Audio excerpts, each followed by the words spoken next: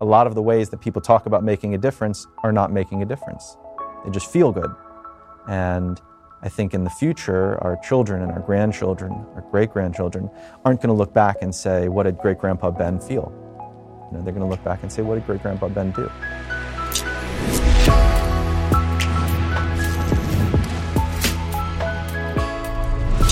Hey, and welcome. This is the Ben Shapiro Show Sunday Special. We're joined today by Jonathan Safran Foer. He's the author of, among other books, Everything is Illuminated, Extremely Loud and Incredibly Close. And most recently, here I am, and he's here to talk about his brand new book, which is actually about climate change. We Are the Weather. It's available on September 17th. You can pre-order it now. Jonathan, thanks so much for stopping by. I really appreciate it. Very happy to be here. One of the things that's interesting about having you on is obviously my catchphrase is the whole facts don't care about your feelings shtick. But so much of your writing is deeply felt. How do you balance those elements when you're talking about public policy issues like how to deal with the possibility of future climate change? We'll get to that in just 1 second. But first, these days, a lot of workplaces offer employees some pretty nice perks. We have pretty great perks here at the Daily Wire. Sometimes we bring in free food. Sometimes we even let people go home at night. I mean, we have great perks around here. One of those perks at some companies is life insurance, but you don't want to rely on workplace insurance. This is where Policy Genius comes in. Policy Genius, it's the easy way to shop for life insurance online. In minutes, you can compare quotes from top insurers and find the right amount of coverage at the best possible price. The Policy Genius team can look at your workplace life insurance policy and then help you decide what else you might need and what you actually don't. Policy Genius doesn't just do life insurance either. They can also help you find the right home insurance, auto insurance, disability insurance. So remember, workplace life insurance policies are like workplace snacks. They are better than nothing, but they are not quite enough. Head on over to PolicyGenius.com right now today. Find out how to supplement your workplace life insurance and better protect your family. Policy Genius, it's like a buffet made of life insurance. What could be more delicious than that? What could be more incredible? Go be an adult. Get life insurance. PolicyGenius.com makes it easy. Okay, so how do you separate out what the thrust of what you're trying to say is from the feelings? How much of it is reasoned argument and how much of it is just the drive toward a moral feeling that you're going for? Well, to begin with a little humility, I don't know for sure because feelings are distorting. And oftentimes we don't realize the extent to which our feelings are distorting our thoughts. And we might think that we're being clear-headed, but we think that with the head that is clouded, right? That slogan, though, could also have been the slogan of this book. The central premise of We Are the Weather is that we are way too engaged with our feelings and not nearly enough engaged with the facts or our actions. So, for example, we've created this all-important dichotomy between people who are climate change deniers, which is to say those who don't accept that human activity is changing our environment, changing the climate, and people who accept what 97% of the scientists seem to agree on. And what I say at the beginning of the book is this is not the right dichotomy to make. Because in fact, a lot of people who would consider themselves environmentalists behave in ways that are virtually identical to people who are so-called climate change deniers. And in fact, denial comes in a lot of different forms. Denial can, of course, be denial on the basis of information, but can also be a kind of denial in believing that accepting knowledge, accepting science is virtuous, which it isn't necessarily, not in and of itself. If I found out that I had cancer, knowing that I have cancer is going to do nothing about stopping the spread of my cancer. I have to seek the advice of people who know more than me, hopefully get multiple opinions, and then take an action that, however uncertain it might be, seems to be the most thoughtful and careful action. So this is not a lot of books about the environment. I've read a fair number of books, as I'm sure you have as well. An awful lot of them move me for 15 pages, 20 pages. Like most people, I can get very swayed by these sort of doomsday predictions without either questioning the validity of them or questioning what they have to do with me. As if learning about these potential outcomes somehow was a way in participating in the avoidance of them, which it isn't. So when I wrote this book, I wanted to actually move beyond feelings and to be very careful about, what is it that as an individual, I'm not a legislator, and I'm not a particularly political person. I am a dad, I'm a New Yorker, I'm a Jewish person, as we just said, and I'm a citizen of both America and the world. What can I do in the confines of my home and with the voice that I have to make a difference. And so that was what I started to research. And what I found was a lot of the ways that people talk about making a difference are not making a difference. They just feel good. And I think in the future, our children and our grandchildren, our great-grandchildren, aren't going to look back and say, what did great-grandpa Ben feel? They're going to look back and say, what did great-grandpa Ben do?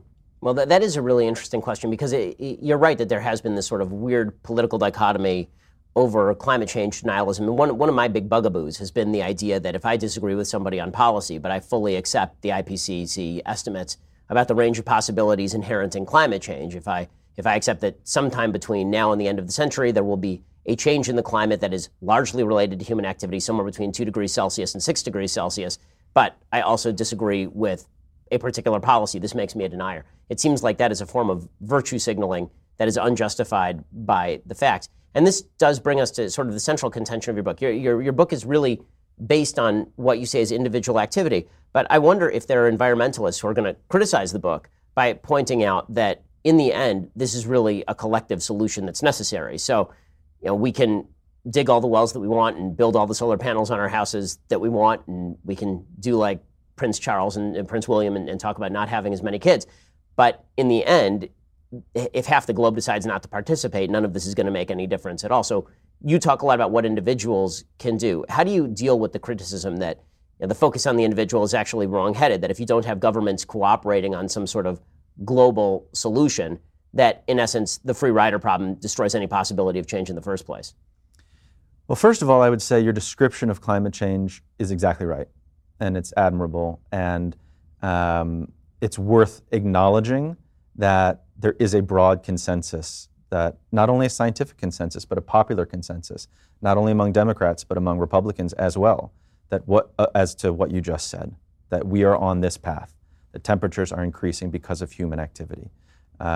You even were bold enough to put numbers on it, which are the numbers I would put on it, and are the numbers that, frankly, 97% of scientists would put on it. So we don't disagree about the science, and that's a huge step forward. The goalposts have really been moving in terms of the different kinds of denial. It used to be the case that there was a fairly large swath of the population that said, it's just not happening. And then it was, it's happening, but it's not happening because of human activity. Then it was, it is happening because of human activity, but it's not that bad. And now I think we're in a place where we say, this could be bad. We don't know exactly how bad, but it could be bad. And so let's be thoughtful about it.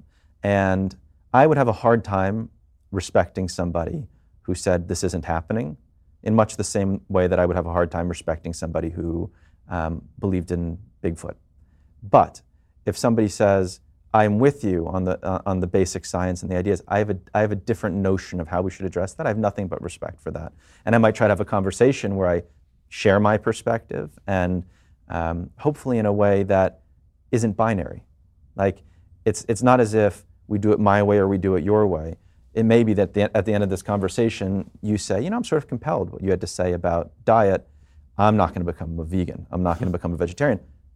I could imagine eating beef 1 less meal a week or 2 less meals a week. And I can imagine you telling me things that would persuade me to some extent. And that's the kind of conversation, that's the spirit of the conversation that we really need to be having.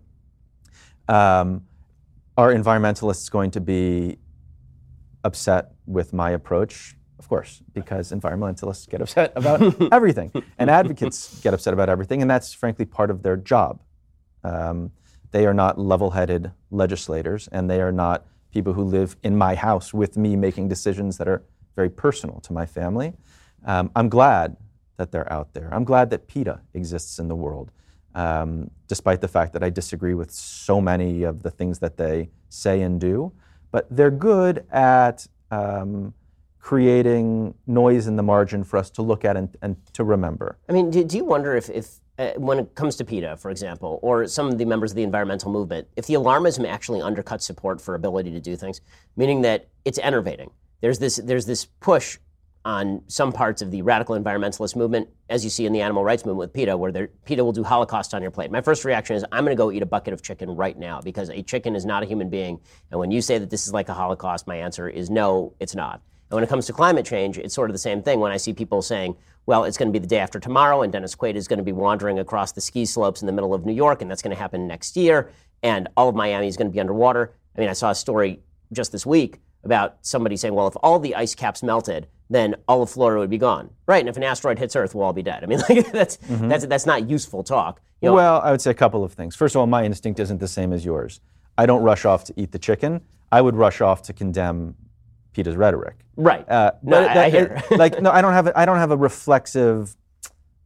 I don't rise to meet the anger that inspired them to. I think that's fair. And secondly, I want to know if an asteroid is coming toward Earth. I want scientists working on it. And if scientists say to me, that's really no threat, or that's a threat that we just can't do anything about, then I will sleep soundly, not stressing out about asteroids. If there are 5 or 6 papers that say all of Florida is going to be underwater in 3 years, I'd say I really need to know more. You know, an analogy that I often think about is if I were to get a cancer diagnosis. You know, if I went in for a regular physical, my physician calls me and says, your blood work came up a little bit weird. I think it would be good to get a more extensive check by a cancer expert. I wouldn't go and amputate my limbs. I wouldn't go and sign up for chemotherapy the next day. I'd say, who's the best doctor? I want to go to the best doctor. Do I trust doctors? Absolutely. No. Do I trust them more than I trust myself with medicine? Of course I do.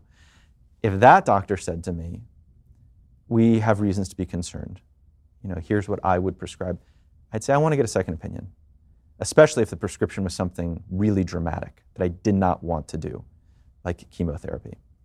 If the second doctor said, I think this is serious, I would also suggest chemotherapy, perhaps a slightly different course of it, but I'd say I want to talk to a third doctor. There is a number of doctors that I would talk to, where even though the accumulation of their advice would leave some uncertainty, there's enough doctors that I would talk to where I'd say, I need to take action. I don't know if this is the best action, but it is the one that's been most widely recommended to me by experts who have no strong incentive to send me through chemotherapy. So what are my choices? My choices are to live with it for a while and see what happens, or to try to be proactive and treat it in advance of it metastasizing. So what we know is that people who wait usually die, or at the very least, their quality of life is radically inhibited. They're not able to work afterwards. They're not able to lift their children into the air. They're not able to enjoy meals. They can't travel. All of the things that make life valuable. I wouldn't want that fate. So chemo strikes me as something that would be incredibly shitty to experience, and I would do just about anything to avoid. But there are times when it's justified. So, you know, my attitude about this, I'm not a climate expert. Mm-hmm. I'm not a scientist, you know. I assume you would describe yourself the same way. Yeah, of course. I'm somebody who tries to read, and I try to read broadly, you know, as much as I can. Everything I have read has suggested that this is an unambiguous situation. I'm not talking about projections 100 years out or 200 years out. I don't know what coastal cities might flood or not. I know that there are very good reasons to think we're going to have a lot of flooding, including the fact that we already have. It seems to me sensible to start to make changes. One thing that you've said before, which I was taken with, is that humans are good at adapting. And that rings true to me. The question is, when do we start adapting? Right. So it was interesting. Over the weekend, I was reading a book called Climate Casino by William Nordhaus, who's the Nobel Prize in Economics winner, talking specifically about sort of the range of outcomes that are possible here. One of the things that makes the conversation so difficult is that there is this wide variety of outcomes that are possible, and there are, I would say, unrealistic assessments of what we can do and more realistic assessments of what we can do. So, for example, the Copenhagen Accords suggest that we are supposed to keep to a 2-degree climate change maximum. It's not going to happen. I mean, Nordhaus makes clear that there's effectively no chance of that. He sort of suggests that we aim for 4 degrees Celsius. There are real-time costs to the stuff that we are doing now. We have to weigh those against the future costs that may accrue to an economy that, for example, will be a lot more developed in 100 years. A lot of places that are impoverished now will presumably not be impoverished after 100 years of development, but the costs that we're talking about incurring now are costs that will be incurred right now, and largely not by the people who who we're talking about. Like now we're talking about the people in the first world who are going to read your book, are going to watch this show. But the people who really are going to be cost the most if we cut back on carbon fuels, for example, are the people in the second and the third world, people who are living lifespans of 40, 45 years and who are burning dung for fuel. And so in weighing the risks and the costs and the benefits, I feel like it's the conversation has become too simplified. There are folks who just say we need to act and we need to act now, and it's chemotherapy, and then we don't define what the chemotherapy looks like, who actually pays the cost of the chemotherapy, and what the possibility is that the cancer is actually livable. And this is where, the cancer livable without treatment, you mean, or livable with treatment? Oh, well, it depends on the treatment. So there are three types of treatment in my view, and I think Nordhaus is right on this. He says that to break it down, there's adaptation, which is the idea people are going to move from the coast. You're going to see certain popular migrations from particular areas over the course of the next century, which is already happening. And for all the talk about that's a crisis, well, again, we're talking about migration over the course of 100 years, not the kind of wave you're seeing from Syria into Europe, which is the result of a right now crisis, everybody moving. So there's we're also seeing it in California right now as wildfires. Wildfires, the wildfire season right around here is now 20% longer than it was 2 decades ago. Right. So you are seeing people move out of those towns. But I think the stuff that people are talking about geopolitically is cross-border crises of millions of people swamping borders. It seems like that will be a more gradual problem than a sudden problem. What makes you think that it will be a more gradual problem? That over the course of the next 100 years, the climate is going to gradually change unless you hit an inflection point, in which case the climate spikes dramatically. So let's talk about that. What happens if we hit that inflection point? I agree with you. We don't know. We don't know where the happen. inflection point is. But you just said unless, right? Right. So how do we deal with that uncertainty? So that's exactly the question I'm asking. So when it comes to that uncertainty, is the greater risk taking catastrophic climate action to cut down on carbon fuels in a dramatic way, or is adaptation a better solution in terms of assuming that over the course of the next century there will be certain damage that is done by natural disasters, people moving across borders? In other words, there's the possibility that you get hit by a car tomorrow. How much life insurance do you take out? Right? And that's dependent on the premiums. It's dependent on how much money you have in the bank account. And so what makes the conversation so difficult is, on the one side, people failing to acknowledge that you could hit a tipping point and things could get disastrous. And on the other side, people inevitably assuming that we definitely will hit a tipping point and it will be a disaster. And thus, we have to do catastrophic things to the American economy, for example, that hurt lots of people. I mean, you hurt the American economy, you're going to hurt everybody's economy. And how would you compare those catastrophic outcomes of acting with the catastrophic outcomes of mass migration in the United States, or the catastrophic outcomes of widespread drought, or the catastrophic outcomes of superstorm, I mean, Nordhaus tries to analyze this in sort of an economic fashion, looking at how much GDP globally would he forecast that it would cost for there to be a rise in natural disasters as forecast by the IPCC over the course of the next 100 years, and that sort of thing. What he suggests is that the biggest damage will be in the sort of environmental area, not the industrial area. So the economy will basically be pretty durable, that people have a good way of adapting when it comes to economics. And even in terms of rise in disease, he thinks that will be fairly mild. But in terms of sort of environmental damage itself, ocean acidification, destruction of coral reefs, that sort of stuff, you will see deep damage. And so if you care a lot about that sort of stuff, then obviously graver necessity must be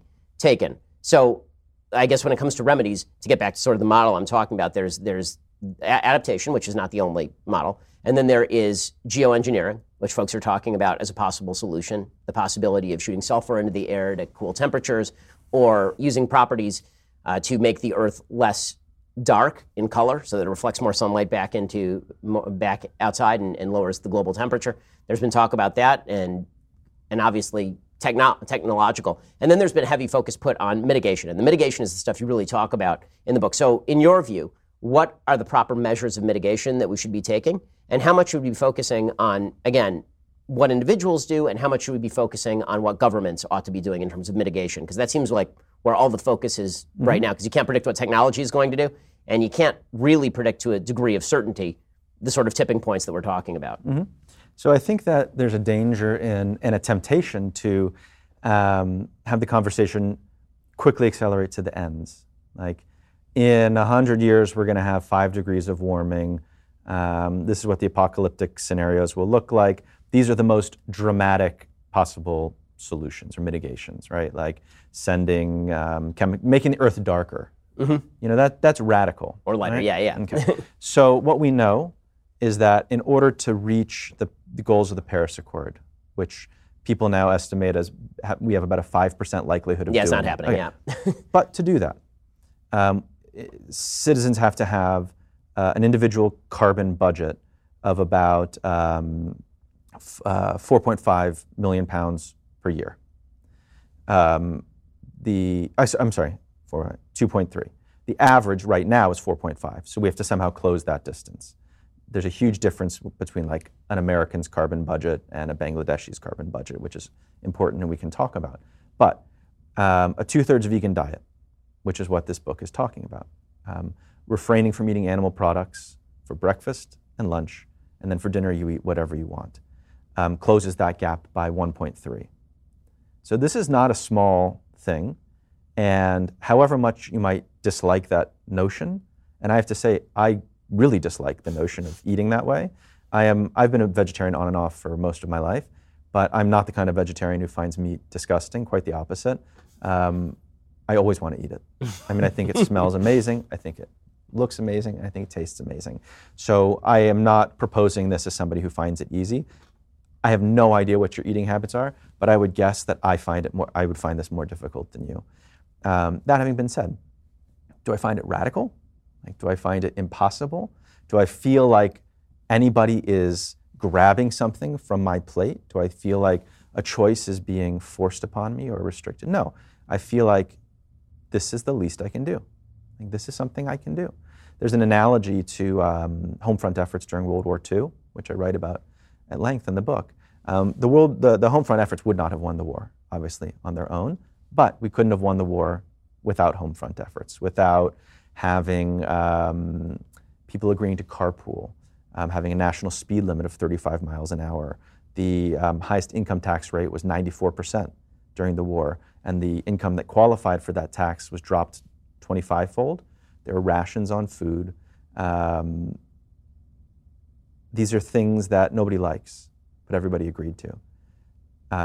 We're not in a war, or if we are, it doesn't feel like we are. It feels like it's something that's happening over there than close at home. So it's harder to make the kind of emotional connections or even the intellectual connections that would inspire one to change. But the kinds of changes that we're talking about, if we are really just looking at the numbers and looking at the science, are not radical and they're not impractical, and they will not be the solution, but they will be an enormous part of the solution. And I don't know if you read, there's an article in The Guardian a day or two ago about a leaked report from the next IPCC report that said we have no hope of reaching the Paris Accord goals or anything like them without really changing how we farm, how we eat, and how we manage land.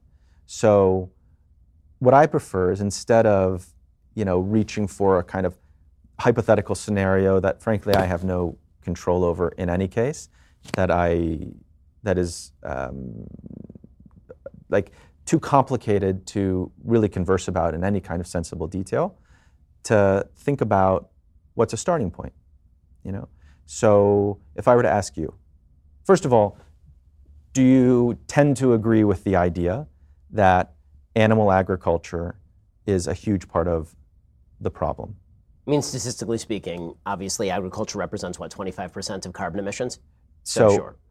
Yeah, so there's we don't know exactly how many, because this is the other thing. These are all interlinked systems and they're extraordinarily complicated. But it's at least 25%, and some estimates put it closer to 50%. It all depends on what you include in your calculation. So the people who say 25% are including all the carbon that is released when we clear cut rainforests, which is 80% of the time is done for animal agriculture. 91% of Amazon clear cutting is done for animal agriculture, but it's not including the ways that the amount of carbon that those trees would absorb. So it's a little bit like a life insurance policy that covers the funeral but not your lost wages, which doesn't make a lot of sense. So this is very well established. You don't find people who think about and who know about the climate change science who would disagree with the idea that animal agriculture is, if not the leading cause, a heavy driver. I mean, there's just no question. Okay. So if we start with that, right, this is a truth. So what do we do with that truth? I don't feel, and I would be very surprised if you felt, that people should have choices taken away from them.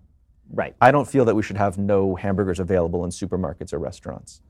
I do feel that they could be labeled differently, with giving us a little bit more information about where the food comes from, what the practices of the farms are, information that frankly is very, very similar to the information we have on our refrigerators, on our AC units, on pretty much anything you buy these days, washers and dryers and cars. Inform us, let us make good decisions. I think that we should hold the meat industry accountable for its environmental destruction.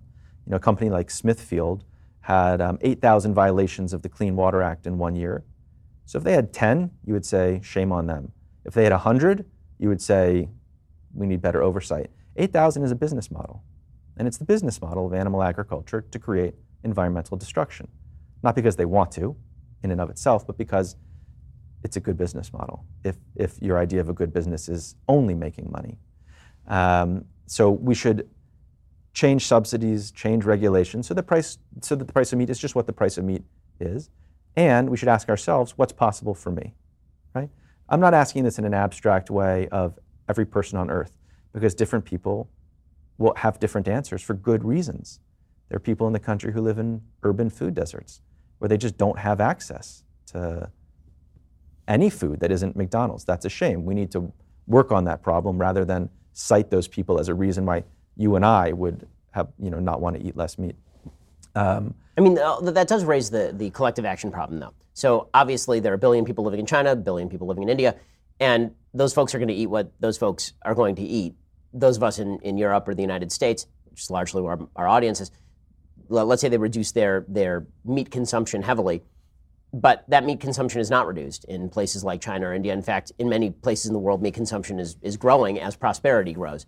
So are you asking people to do something that's in vain? We'll get to that in just 1 second. But first, I'll be honest, I'm too busy to go to the post office. The last time I went, I got a giant parking ticket. Because let me tell you something about LA. They suck at everything, the LA city authorities. But when it comes to giving you a parking ticket, they are there, boom, just like that. So no more post office for me. When I need to mail something, I use Stamps.com. It is fast and it is easy. Stamps.com brings all the amazing services of the U.S. Post Office direct to your computer. Whether you're a small office sending invoices, an online seller shipping out products, even a warehouse sending thousands of packages a day, Stamps.com can handle it all with ease. Simply use your computer to print official U.S. postage 24/7 for any letter, any package, any class of mail, anywhere you want to send it. Once your mail is ready, just hand it to your mail carrier or drop it in a mailbox. It is indeed that simple. With Stamps.com, you can get 5 cents off every first-class stamp, plus up to 40% off priority mail, which is a hell of a deal. Stamps.com, it's a no-brainer. It saves you time. It saves you money. There's a reason we use it here at Daily Wire, just like 700,000 other small businesses already use Stamps.com. Right now, my listeners get a special offer. It includes a 4-week trial, plus free postage and digital scale. No long-term commitment, which, again, is a fantastic deal. Just go to Stamps.com, click on the microphone at the top of the homepage, type in Shapiro. That's Stamps.com, enter code Shapiro. Again, Stamps.com, code Shapiro. So I'm actually warm toward your recommendation because I love the idea of individuals taking on things themselves as opposed to having it crammed down from the top. But I do wonder at the collective action problem that's sort of inherent here. So India is the most vegetarian country in the world. Right. China recently created an initiative to reduce meat consumption by half by 2030. It's incredible. Are they going to achieve it? No. But what an incredible for environmental reasons. That was why they did it. And we have like American celebrities over there doing commercials, doing public service announcements to encourage the Chinese public to think about meat differently. Now, the question is like, think about it how differently? Think about it in some sort of futuristic, I'm going to be drinking Soylent and like eating little pills for dinner? No. To think about it like their parents thought about it. And that's what we need to do here. This is conservative eating. It's not radical eating. We eat in America now 180 times as much chicken per person as we did a century ago. We eat the equivalent of every citizen in the world in the year 1700, eating 900 pounds of beef and 1,200 gallons of milk every day. Obviously, a lot of that is because of the population explosion, but a lot of it is because of the meat explosion. What are we getting for this? You know, it used to be the case like our parents, when they would eat chicken, it would be roasted. They would buy it probably from somebody they knew. The techniques for raising the chicken would have resembled nature's cycles, animals living outside, animals that did not need antibiotics, animals that did not have to be slaughtered after 30 days lest their body weight crush their bones, which is the case now. Eating animals that are capable of sexual reproduction. Every turkey you've ever eaten in your life was incapable of sexual reproduction. So does that sound conservative? Is that what we think of when we conjure a mental image of a farm? Or does that sound like something that's being forced on us, however subtly? 20% of meals in America are now eaten in cars. If we're eating all this chicken, it's not because somebody's roasting it in the oven every night and we're eating it at a table that's set with plates and silverware and the place where families transmit values and tell stories. We're eating McNuggets. So what we need is not to do something that feels weird. We need to do something that feels good. We need to do something that resembles the kind of eating that our parents and grandparents did, where meat was not, a meal was not a slab of meat that covered 60% of a plate. It included all kinds of other things, and there was some amount of meat. And I think we can do that. I don't think it's a pipe dream. If you were to ask me, what are the odds that half of Americans or half of Europeans or half of Chinese are going to be vegetarians in 10 years? I would say 0. What are the odds that half of the meals eaten in America and in Europe and in China are vegetarian in 10 years? I would say, I think that could happen. I don't know if it's likely, but I think it could happen. And for me, the best way of moving into that thought experiment and to moving in, hopefully, into kind of optimism about it and an empowerment is to engage it on a person-by-person basis. So like I'm sitting across from you, right? You've acknowledged that climate change is happening because of human activities. You've acknowledged that it is going to be a problem at some point. We don't know how big a problem it's going to be. We don't know when. It's going to be a problem at some point. The kinds of adaptations you've talked about are suggestive of your thinking it's going to be a big problem if people are going to have to leave cities. That's a big problem. You agree that animal agriculture is, if not the most important thing that an individual can do, changing our relationship to animal agriculture. If it's not the most important thing, it's one of the most important things. So what seems possible to you? I'm not talking legislatively or just in your own family. No, that's why I say, as I say, I don't know how big a problem climate change is going to be, but I also hear the idea that on an individual level, if there is something that I can do to mitigate the chances of bad things happening in the future, and on an honest level, if it's not at too much cost to me in my personal life, then I'm willing to do it. And that's one of the things that I actually do enjoy about the book, is that you actually talk about your own struggles with the, I'm a crusader, I'm a visionary, I'm going to do this, and then tomorrow you're eating kind of what you want. Yeah. And that is part of it. I do wonder, you talk in the book about, you sort of compare this to the crusade against tobacco that happened in the United States. And I wonder if that is because it wasn't really a moral crusade against tobacco. That was you're preserving your own health crusade. And you're preserving your own health in real time. It's not you're saving your grandkids, right? It's not you're saving, in 100 years, maybe your great-grandchild is going to have to move from Miami inland to Tallahassee or something. It was, you're going to die of cancer if you keep smoking. And is the better pitch for, I've said before on my own show, that when it comes to moral issues, there are certain moral issues where we look back in 100, 150 years and we say, how could people have ever done that? That's insane, right? Obviously slavery, Jim Crow come to mind in the modern context, but I've said, I think on abortion, 50 years from now, people will go crazy, but I think certainly on vegetarianism, I think in 100 years when it is possible for people to get the protein that they need, increasingly it's happening now, without having to kill animals, then they're going to look back and say, who are these barbarians who are slaughtering animals in mass numbers? And not only that, there's fairly good research that suggests that heavy intake of anything from chicken to beef, less so fish, but chicken and beef is actually not very good for you. Too heavy intake of those is going to hurt you health-wise. Why not make the health pitch as opposed to making the global warming pitch? Specifically because it feels like you're being moralized on global warming. In the book you make comparisons to people who kind of looked the other way during the Holocaust, for example. Why make one pitch as opposed to the other? And you've made the other pitch in eating animals, for example. Mm-hmm. Well, I would make both pitches. And the smoking analogy is a good one because we knew for a very long time that smoking caused cancer. And it's taken, people talk about it as a triumph, our ability to cut smoking as we have, and I look at it as a failure. It's just taken way too long, given all the information that we have. I would add that smokers are 3 times as likely to die of cancer as non-smokers. People who eat diets heavy in animal protein are 4 times as likely to die of cancer as people who are vegetarian. So it's a rather startling statistic that if what you want to do is avoid death by cancer, you'd be better continuing to smoke and stop eating burgers. There are a lot of ways of thinking about these issues, and I think a little bit of moralizing isn't the worst thing in the world. When you were we disagree about abortion, but when you were just talking about it as something that we will look back at in 50 years and say, how could they have? That's moralizing. And I disagree with you, but I'm glad that you feel the way that you do. I'm glad that your opinion is not only informed by information, but informed by passion, and you care. And when something bad is happening, something that we perceive that is wrong, I think it's a good thing to speak up, even if it risks a certain amount of alienation, even if it risks sounding condescending, even if it risks, as I have risked at many, many a dinner party, coming off like an asshole, like an annoying asshole. You risk that, right? Like pretty much every day. Yeah. And the risk doesn't always pay off, I'll tell you. But I would say a couple of things in response to that. One is, what are the options? Like to keep your mouth shut, or to moderate everything until it means nothing. Also, time matters. There's an urgency to these problems.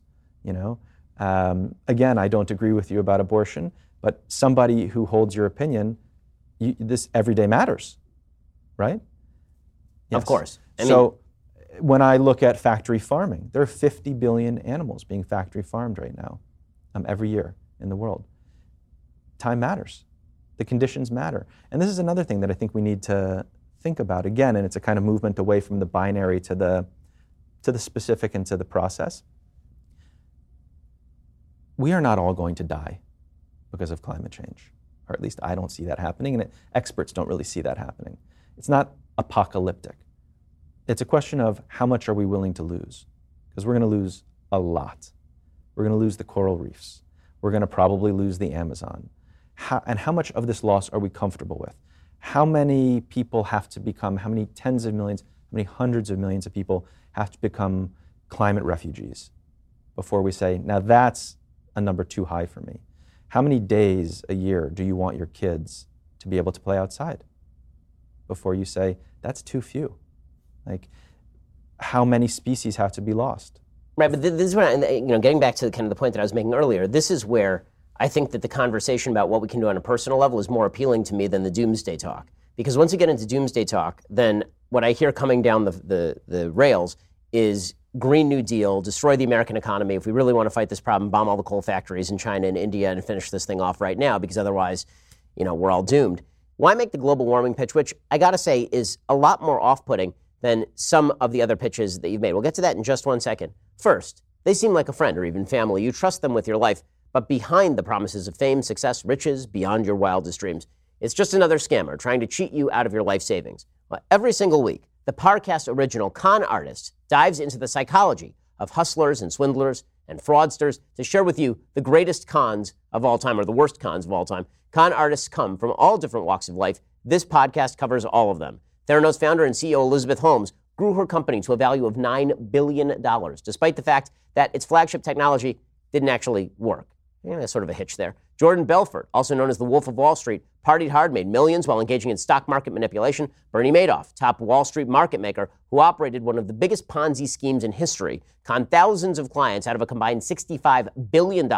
Spot the con before it finds you. Listen to the podcast Con Artists. Search for and subscribe to Con Artists on Spotify or wherever you listen to podcasts. Again, search Con Artists or visit parcast.com/Con Artists to listen right now.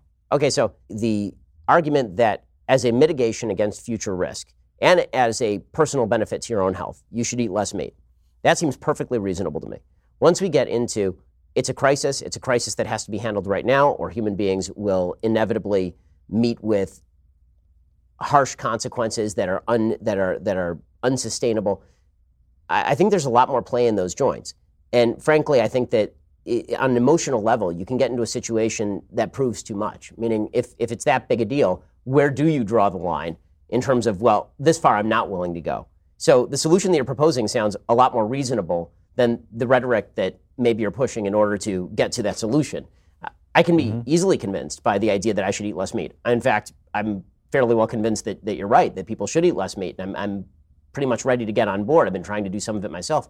The question becomes, in the rhetoric that we use about climate change, and it forces a binary choice between sort of all and nothing that I don't think you're actually proposing in your solutions. No, I'm not.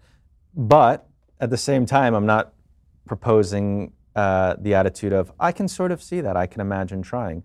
Like, if we're going to be serious about individual responsibility and individual choice, as opposed to the things that you buck against, which are kind of, legislation or enforced in the absence of choice, right? Then we have to be really serious about the choices that we're making and not take them lightly. There is a responsibility that you take on when you frame this as something that you are going to do. So just to push you a little bit, you have said, you can imagine this. This is something that you're starting to try. So if we just walk through it in specifics, right? You are going to have dinner tonight. So can you imagine at your dinner tonight, just to begin with, not eating red meat? Take that as a starting point. I mean, sure, that's easy. Can you say you won't? I can. You would say you won't. Yeah. Ben Shapiro is not going to eat beef tonight. It also happens to be when we're filming this the 9 days, so I'm actually Jewish law forbidden from eating meat tonight, but sure. Even better. Even if we weren't. There's a wonderful analog to kashrut, by the way, but we may not get around to that.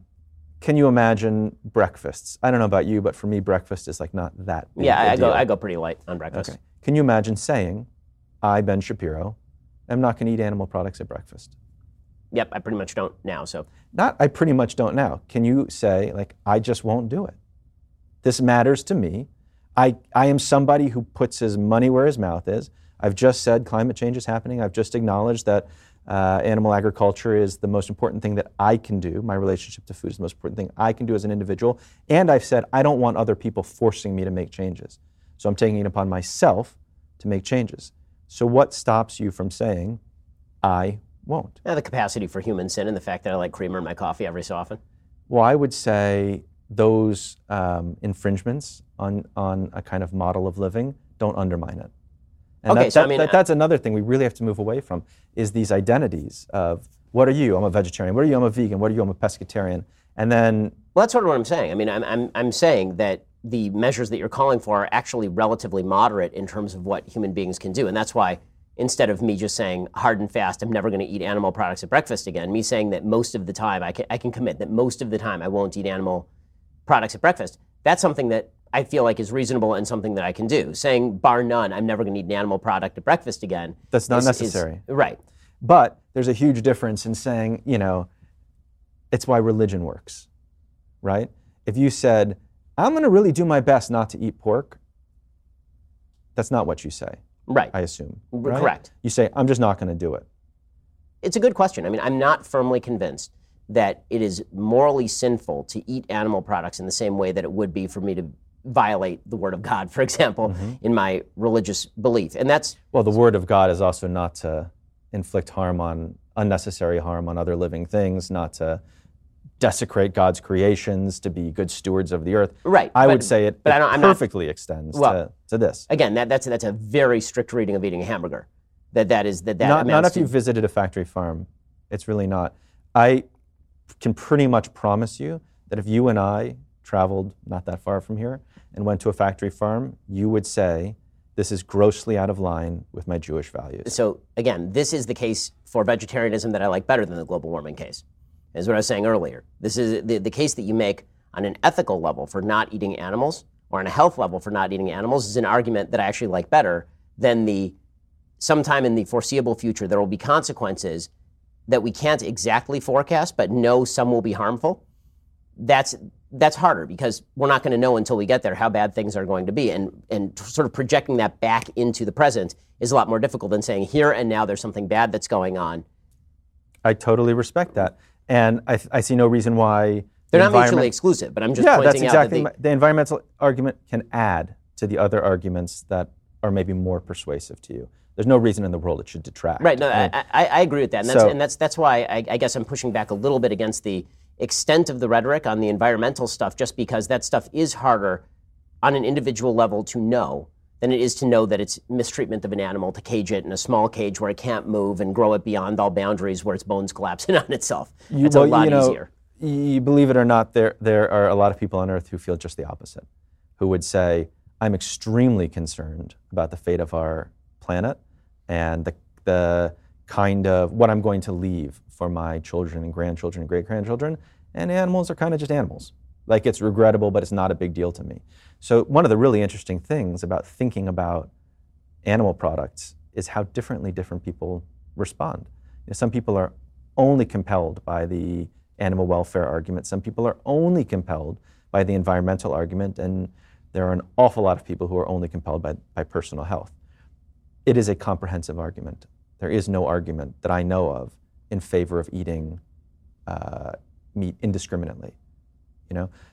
Again, all of that is fair. I think that the reason I'm bucking you a little bit and fighting back against you a little bit on the global warming stuff particularly is because with the moral case against eating animal products, on the basis of cruelty to animals, there's a particular problem that has an obvious solution. When it comes to the health case, there's a particular problem that has an obvious solution. When it comes to global warming, because of the inherent vagary of the forecast in the future, as I say, anywhere from 2 degrees Celsius to 6 degrees Celsius, with tipping points that we don't know where they exist, we don't know what future technologies are going to be, it becomes a little bit less obvious, and you are going to encounter, particularly on the right, accusations that I think in some cases, not your case, but I certainly know people, are justified of virtue signaling, that what you're really implying is that I don't care about my own grandkids if I eat this hamburger. Whereas I think that you can much more easily make the argument that, yeah, I care about my grandkids. I disagree with you about the extent to which global warming is going to be a full-scale disaster if I eat this hamburger. But where I can't argue with you is on a topic where you know more and have seen more, which is the cruelty to animals or the health effects of eating meat. What is wrong with virtue signaling? What's wrong with saying, we know for sure, this is not ambiguous, this is not controversial. You will not, if you can find somebody to come in and join us, I will fly back here and have that conversation. If you can find somebody who will say animal agriculture is not a huge environmental problem. And by the way, we're not just talking about climate change. The UN has said it's among the top 2 or 3 causes of every significant environmental problem on the planet. We agreed on that. So the air question pollution, is, water pollution, deforestation, loss of biodiversity. So again, this goes back to okay, so why are you calling on people to do 2/3 meat reduction as opposed to complete meat reduction, like no meat at all? That is an excellent question, and one that I wrestled with. And in part, I think I was responding to my own limits. I am not a vegan. Do I know that it would be the right way to live according to all the arguments I make? Yes. But then we run into this problem, which is really interesting and fruitful and fun and productive to talk about, because it can actually nudge us and nudge the other toward behaving more in line with one's ideals, like acting more like the person you want to be. It would certainly be better for the environment. It would certainly be better for our health, and it would be better for animals to go all the way. I don't realistically see that happening, and I think it's extraordinarily important and urgently important to move forward. Instead of measuring the distance from some sort of ethical perfection that nobody's going to achieve anyway, to measure the distance from doing nothing. And breakfast is a place to start. If I were to ask everybody in this room, I don't know, maybe there's 10 people in this room right now, hey, who here thinks they could never eat animal products again? I think it's extremely unlikely anybody would say me. If I were to say, who thinks it's possible not to eat animal products for breakfast tomorrow? I think everybody would say yes, fairly straightforwardly. If I were to say lunch, it would be harder. But we could have a conversation, and it would have to be an ongoing conversation, and one that's had not between me and each person, but between each person and himself. Just a moment of pause. And it's really tricky. I know this from experience, because to be frank, I hate it. I really hate it. Like, I have cravings. I love the taste of meat. I also love the functions it serves. Like, I love family barbecues. I love that my grandmother would show her love through a particular chicken dish that she would always make. I love the 4th of July. I love Thanksgiving. It sucks to give these things up. And if I were a lion, my obligations would end with my cravings. But I'm not a lion, I'm a human being, you know? You often hear people say, well, the human brain wouldn't have evolved to be what it is if we hadn't eaten meat throughout history, which is true.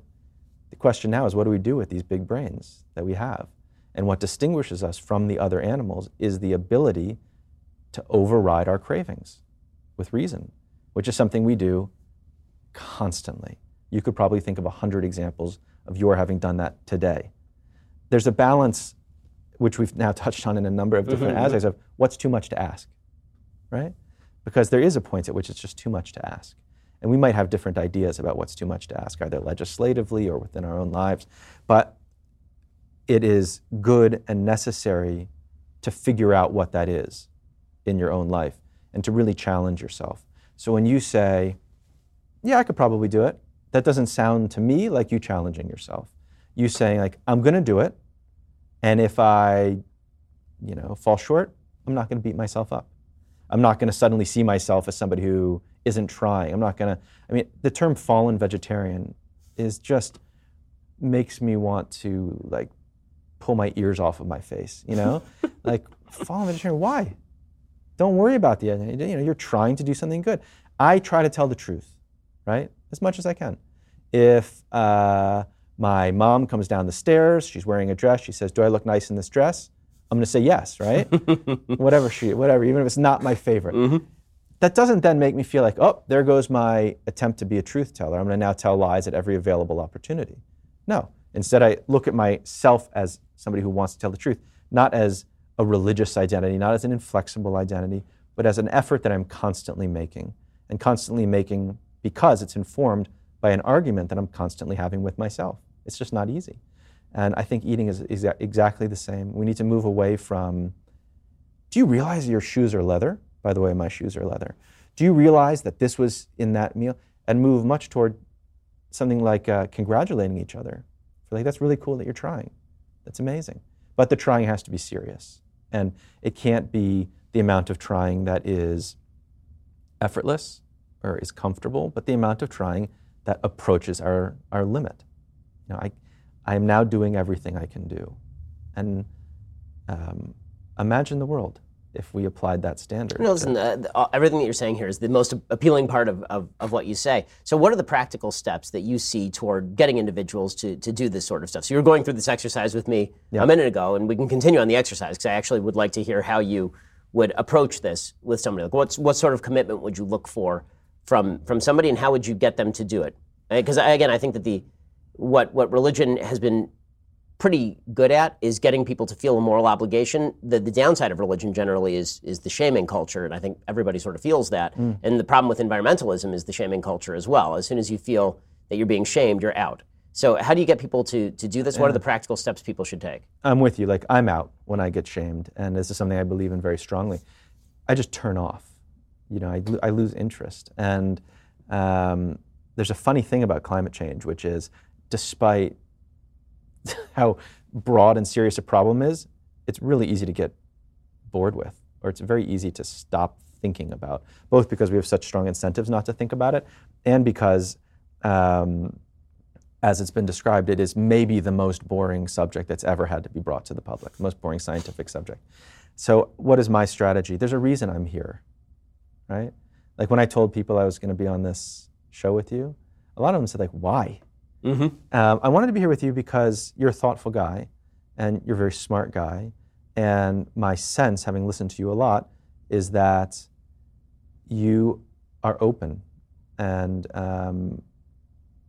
you're not open to, you will meet an attack with an attack, but you will meet like an extended hand with an extended hand. And I have no interest in attacking your position, because frankly I'd be attacking my own position, which is, we are both, in different ways and perhaps to different extents, climate change deniers. Like, in the sense that we are not doing anything with what we know. We're talking a lot, we're sharing opinions, which is useful, but in our own lives we're not doing very much. My dream was to come here and to hear you out, and to, exactly as we've been doing, and to hear you say, I could try. That seems like something I could try. you have an enormous reach. If you were to turn to whichever camera and say to the 2 million people who watch you and listen to you, hey guys, I'm not telling you what to do. This is not a religion. I'm not being hysterical. No one's taking anything away from you. But there are some facts we all need to agree on as sensible people. And we should really try to eat less of this kind of food. You can decide for yourself what less means. Now, honestly, I'm willing to do that like right now into the camera. I think that the biggest problem that folks have and the pushback is always going to be exactly the shame that you're eschewing, which is why this is effective. It's why this conversation is good, which is, okay, so I say I do that, and then the next thing is, yet you drive a car, yet you fly in a plane. But I haven't done that. I know you haven't, and that's why I'm saying that your appeal is different. It's why I enjoy having this conversation. It's why I think that the AOC, Green New Deal appeal, fell completely flat, because the idea there was we're going to completely remake the American economy, no more flying, no more hamburgers, no more of anything of the things that you like, because the problem is just that urgent. What I like about your approach is that it is multifaceted and multi-rational, meaning that you're using, yes, the environment as a push point on eating habits, but that is combined with other reasons why you shouldn't be doing all of this. So this is it's good for you for a variety of reasons why you should be doing this, and that you're not coming at it from a perspective of, now we're going to shame you. It's why you get the pushback from the right very often, from a lot of folks who are environmentalists. Well, you took a private jet to this particular Davos meeting to talk about climate change, and you took your limo there. Well, the approach that you're taking is one that sort of forecloses that, because you're basically saying we all do the best that we can, and the best that we can means pushing yourself a little bit more. That, I think, is a much better approach, and frankly, I wish that more people would take it. I think we could talk about flying as well. Like, there is zero chance that I'm going to stop flying. There's zero chance that you're going to stop flying. There's zero chance that the American public is going to stop flying. Can I imagine taking one less flight a year? Yeah, that's actually fairly easy to imagine. I like going on camping trips with my kids. Like, we could take a train, we could take a car. Can I imagine taking 2 less trips a year? This is the goal I've now set for myself. Taking 2 less trips a year creates a huge impact, a really significant impact. If we could start at the beginning rather than at the end, I think you would find a lot of people not only being open to that, but being inspired by that. And I'm not talking about students on the Berkeley campus. I'm talking about everybody who watches Well, you're this. starting from normal human behavior, then you're just saying, okay, we can ratchet it down a degree, as opposed to what would our ideal human look like? They'd live in a cave, not using fire, and they would never contribute anything to the climate change environment. They wouldn't contribute any carbon emissions. And so, how close can we get to that? Again, I'm praising your approach, and I'm hoping that more people who are on the environmentalist side of the ledger, frankly, I consider myself an environmentalist to the laughter of, I'm sure, many of the people on the left who disagree with me. I think there's nothing laughable about that. Again, the way we started this conversation was your description of climate change, which is perfectly in agreement with the most liberal description. I talked to professors at Caltech about this. It's pretty obvious what exactly the problem is. The range of outcomes is less obvious, and then what government action should look like in response to that range of outcomes is even less obvious than that, because that is a variety of policies with uncertain ends. But again, what you're pushing is something that, as a religious person, it appeals to me. I like the idea of taking on additional burdens. It's something that I actually enjoy, and I think it breeds a certain level of responsibility. So for folks in my audience who may not be familiar with your work or what you've done in the past, where do you come from? What's your background? Well, shame on them for not knowing. To begin with. Where do I come from? I was born and raised in D.C., but my parents weren't involved in government. As you know, there's a population in D.C. that's transient and a population that's permanent. And so my family was part of the permanent population. That is, after my grandparents immigrated.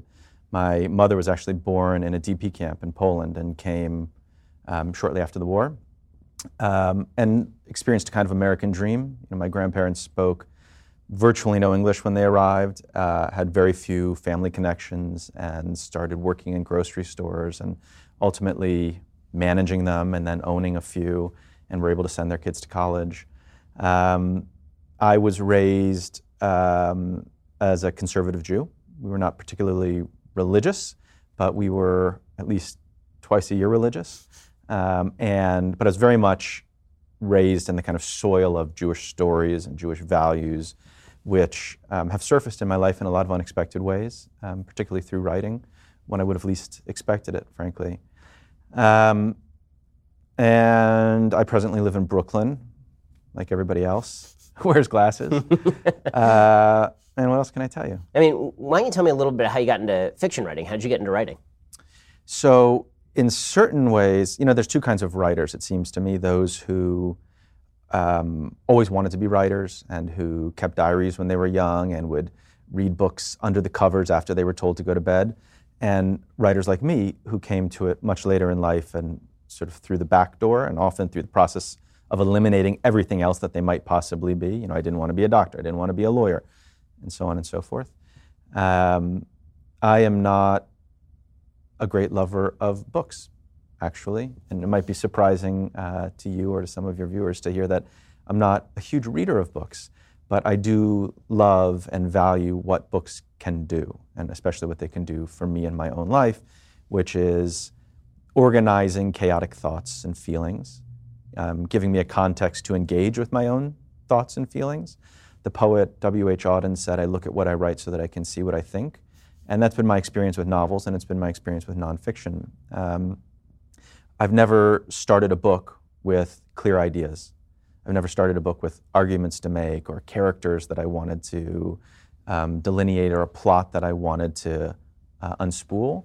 I usually start books with a few very weak instincts, and in the process of sitting with myself in a room over time and devoting myself, my energy, and that time to just looking inside and figuring out what it is that's going on inside and figuring it out through the process of organizing it, I've come to get some reflections of who I am that I'm very grateful for. And it's why I would encourage everybody to write. The world doesn't necessarily need more novels. The world doesn't necessarily need more nonfiction, but it does need more people who are figuring out what they think and feel. I assume it's how you think about your own show as well. Like, this room is a kind of context to figure out what one thinks and Oh, no, feels. that's exactly right. I mean, before I talk about particular issues, very often I have to organize my thoughts in a piece of writing, and then I sort of know exactly how I want to structure the show or how I want to structure my own thoughts about any particular subject. I do have one more question for you, and we're going to get to that in just 1 second. But first, you need to go and subscribe over at dailywire.com. If you want to hear Jonathan Safran Foer's answer, you have to be a subscriber. To subscribe, head on over to dailywire.com, click subscribe. You can hear the end of our conversation over there. Well, Jonathan, thank you so much for stopping by. It really is a pleasure to have somebody on who is not from our sort of typical walk of life. The book is We Are the Weather. It's available September 17th. You can pre-order it right now. Really, thank you for your time. Thank you, I appreciate it.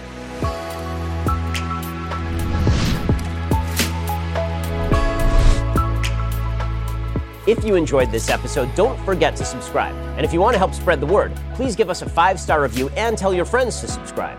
We're available on Apple Podcasts, Spotify, and wherever you listen to podcasts. Also, be sure to check out the other Daily Wire podcasts, including The Andrew Klavan Show, The Michael Knowles Show, and The Matt Walsh Show. Thanks for listening. The Ben Shapiro Show Sunday Special is directed by Mathis Glover and produced by Jonathan Hay. Executive producer, Jeremy Boring. Associate producer, Colton Haas. Our guests are booked by Caitlin Maynard. Post-production is supervised by Alex Zingaro. Editing by Donovan Fowler. Audio is mixed by Mike Coromina. Hair and makeup is by Jesua Olvera. Title graphics by Cynthia Angulo. The Ben Shapiro Show Sunday Special is a Daily Wire production.